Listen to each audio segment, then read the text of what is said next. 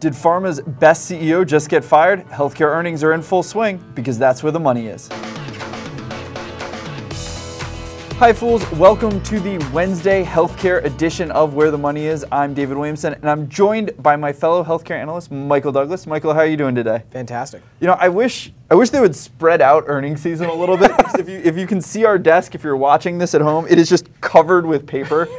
I think we may have killed a couple small trees in preparing for this show. Maybe even a couple pretty large trees. But we have a jam-packed show. Mm-hmm. We're gonna hit on some of the earnings. We're probably gonna spread earnings out over a couple episodes. Otherwise, you would just be listening to us ramble on for an hour or so, which would probably not be fun for anyone except for maybe us. No, I'd have a good time doing it. Yeah, exactly. But unfortunately, we're constrained by time. Let's hit the biggest headline though, which is earnings related. Yeah. But Chris Viehbacher, Sanofi's CEO, got tossed by the board. There were some rumors this could happen.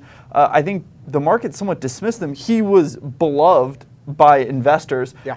Apparently not so much by the board of directors, which is probably more important to be beloved by. As it turns out, yeah, it's apparently important to have your full management team kind of behind your management vision. Chris did an incredible job at Sanofi, and Matt Herper from Forbes, who's sort of one of the giants among reporting in this space, was very clear this morning when he wrote this was a mistake, and I happen to agree. Sanofi under Viehbacher's leadership was the third best performing big pharma, and shares returned 87% before this week, which was the earnings release, and his ouster, it's gone down considerably since then. Shares were down 8-9% yesterday and about 5% today. Really rough for Sanofi. Viehbacher has just done such a really good job of partnering with folks like Regeneron, which is a biotech that just has incredible growth potential. Sanofi owns over 20% of Regeneron. Yep. That's been something that's really, was one of the things that Chris really emphasized. Well, he really built up that biotech brand. They're one of the big pharmas that has a large biotech component to it because of Genzyme. Yep, because of his vision.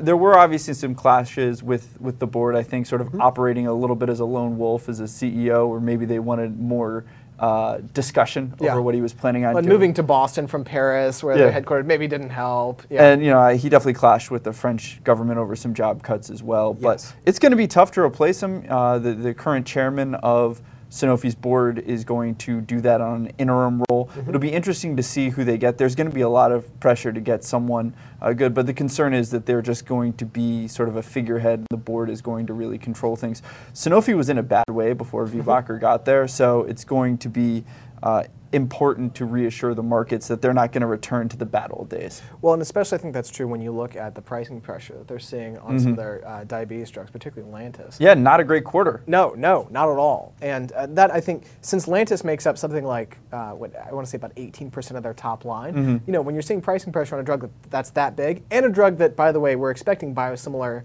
competition pretty soon, that's a concern, especially when they've got drugs that are similar to Lantus, like Toujeo, that's supposed to sort of replace the next-gen version, sort of replace some of that revenue. Well, if there's going to be pricing pressure, maybe it's less of that revenue. Yep.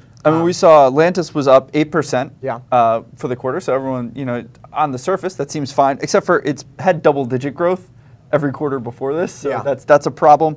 And that pricing pressure is actually it's coming from the U.S. We're seeing pricing pressure on a lot of diabetes drugs. Yeah. We're going to touch on that again in the show, but Merck, Eli Lilly, some of these companies, now they're not actually directly competing with Lantus, at least not yet, but they are facing extreme pressure to get on these formularies. Yeah, so definitely something we're going to want to watch. Our fellow healthcare analyst, Max Macaluso, devastated. He's devastated today. He is a huge Chris Viehbacher fan, so definitely kind of a sad day here at Full HQ. But we'll look forward to seeing what's next for him. Absolutely, I'm sure there'll be big things because he's so well regarded. I think so.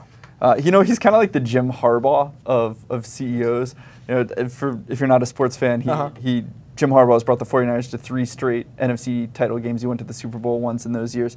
It looks like the 49ers might let him go after this year, despite all that success, just because he's so hard to work with behind the scenes. It may be a similar thing where they're thinking maybe they can get 80% of the success with 20% of the hassle. Yeah. But getting rid of a highly talented executive, it's tough to replace, and it'll be interesting to see who chases him.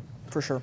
All right, well, let's move on to a domestic big pharma. We talked about diabetes, and it looks like that hurt Merck. Weak Merck sales overshadow third quarter cost cuts is the headline from Reuters. What did you think about Merck's quarter? I mean, overall, I think Merck's treading water, really, until Keytruda, which is the big PD-1 drug. Yep. Formerly MK-3475. Formerly Lambrolizumab, formerly Pembrolizumab. This thing has been renamed so often. I'd say more often than the Sears Tower, but that's neither here nor there. You know, and it's just...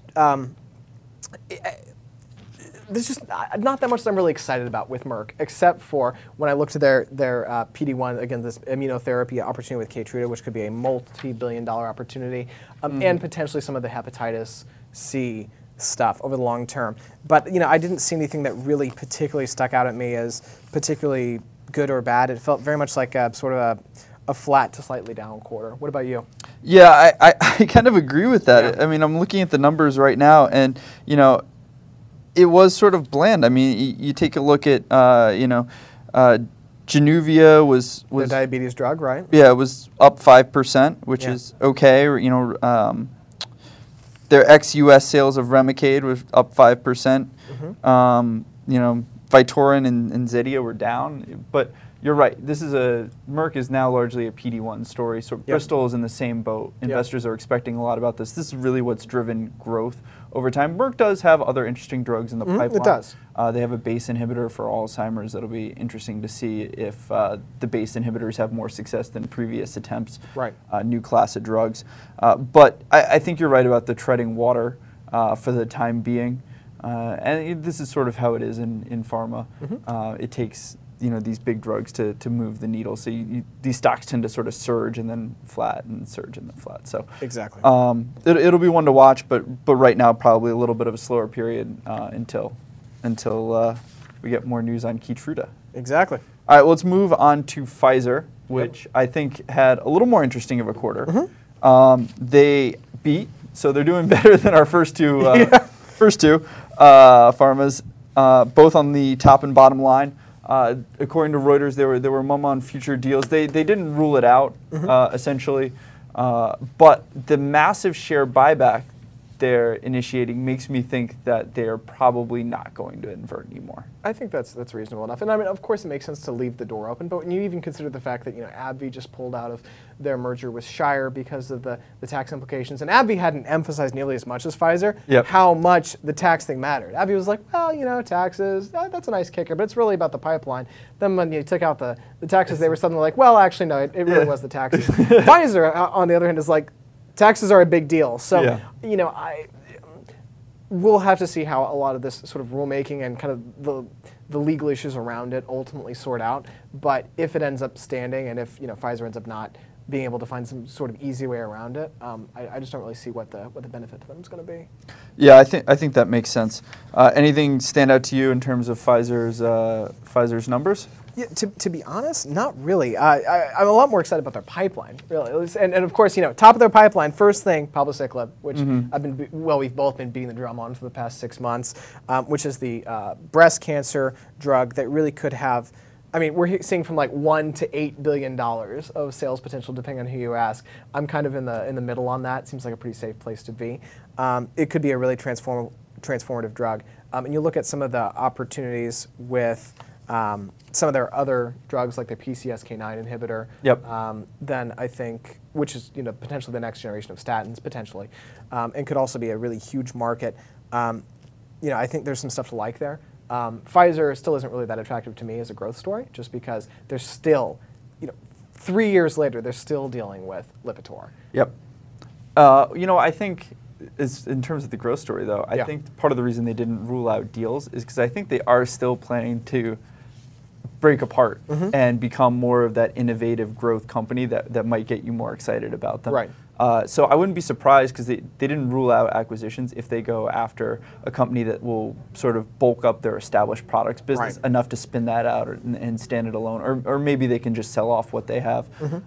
They said they wouldn't do that for a couple years until they felt like they had a good grasp on what that business was worth. But it'll be interesting to see if they make a move there at some point. Yeah, well, and I've got to say, Pfizer also, it's interesting. You look at the global vaccines, there was actually some growth there. So it's like, well, maybe vaccines actually maybe there's opportunity for growth. And of course, that's Prevnar mostly. But, yep. Well, Prevnar is really one of their top drugs. It is. And being able to expand its indication, that Captiva trial was so important to Pfizer. Yeah, so definitely something we're going to want to watch with Pfizer. All right, everyone. Well, thank you for... Oh, no, we still have Gilead. We've got Gilead. Oh, yes. This is the part I'm most excited about. I forgot. The big biotech. I love Gilead. Sorry, I jumped in the gun there. Yeah. This is a quarter for Gilead. They missed. Yeah. Really, when was the last time Gilead missed? I don't know. It's been a while. Sovaldi, not necessarily where people thought, but there is a really good explanation for that. Yeah, I mean, 2.8 billion when people are starting to warehouse for the Harvoni launch, and Harvoni is all oral, interferon-free in basically all cases, as opposed to Sovaldi, which is... This is the combo product we've been talking about for a while. The Sovaldi plus lead-iposphir. And it's the kind of like I would say even bigger opportunity than Sovaldi for Gilead. That is just been approved. It's starting to ramp up. So it makes sense that doctors are warehousing patients and like, well, let's wait till the really great drug comes out. Yep. There's no reason at all to take Sovaldi when Harvoni is available. Exactly. When I look at the rest of their stuff, I mean, Truvada was up. It had been flat last quarter. They actually managed to post both a quarter-on-quarter and a year-on-year increase. And this is the HIV drug that can be used prophylactically to help prevent HIV. Yeah. And then it can also be used for treatment as well. And it's actually recommended for prophylactic use. By the CDC. And by, I believe, the WHO. Yeah. So there's a lot of opportunity there. All in all, I really like where Gilead is. I think the market is sleeping on the potential with this company. I am also a shareholder, so obviously that's what I think. Pound the table for your own book. Well, no. I think you're right though, and I'm not a shareholder. Yeah. I think there's still massive potential, especially because they are first to market. They have the easiest dosing regimen for hepatitis C. I think Harvoni is going to blow the doors off. Well, in its launch. And even beyond that, I mean, you think about what they're doing in oncology. I mean, like, this is a company that makes smart acquisitions, and this is a company that does not invest in drugs that fail, as a general rule, right? And actually, I think it was the Harvard Business Review rated their CEO, John Martin, as, I think, the #2 most effective CEO based on their metrics. And that's not in biotech. That's total. Jeff Bezos from Amazon was #1. So it's like, okay, well, listen, there's a lot of opportunity. Think what a job they've done reinventing their company, right? Totally. It was basically an HIV pure play, powerhouse in HIV, no doubt. And they still have the best franchises for that disease. But now they are the premier hepatitis C company, and they have, like you mentioned, a burgeoning oncology business. And so I think, I think any sort of sell-off or disappointment in Gilead is probably going to be laughed at in a couple quarters. In 5 years. Yeah. Yeah. Well, Exactly. and for me, it's very much a long-term holding. I think it's a company that is going to really do incredible things over the next 5 to 10 years, and so I'm happy to wait until the market catches up. Yep. Well, that's how you should be investing over the long term. That's how we recommend it here at the Motley Fool. For sure. All right. Well, thank you, Michael. Please come back next week for more earnings. We have, as you can see on the desk, lots of it. So we look forward to seeing you. For Michael Douglas, I'm David Williamson, and Fool On.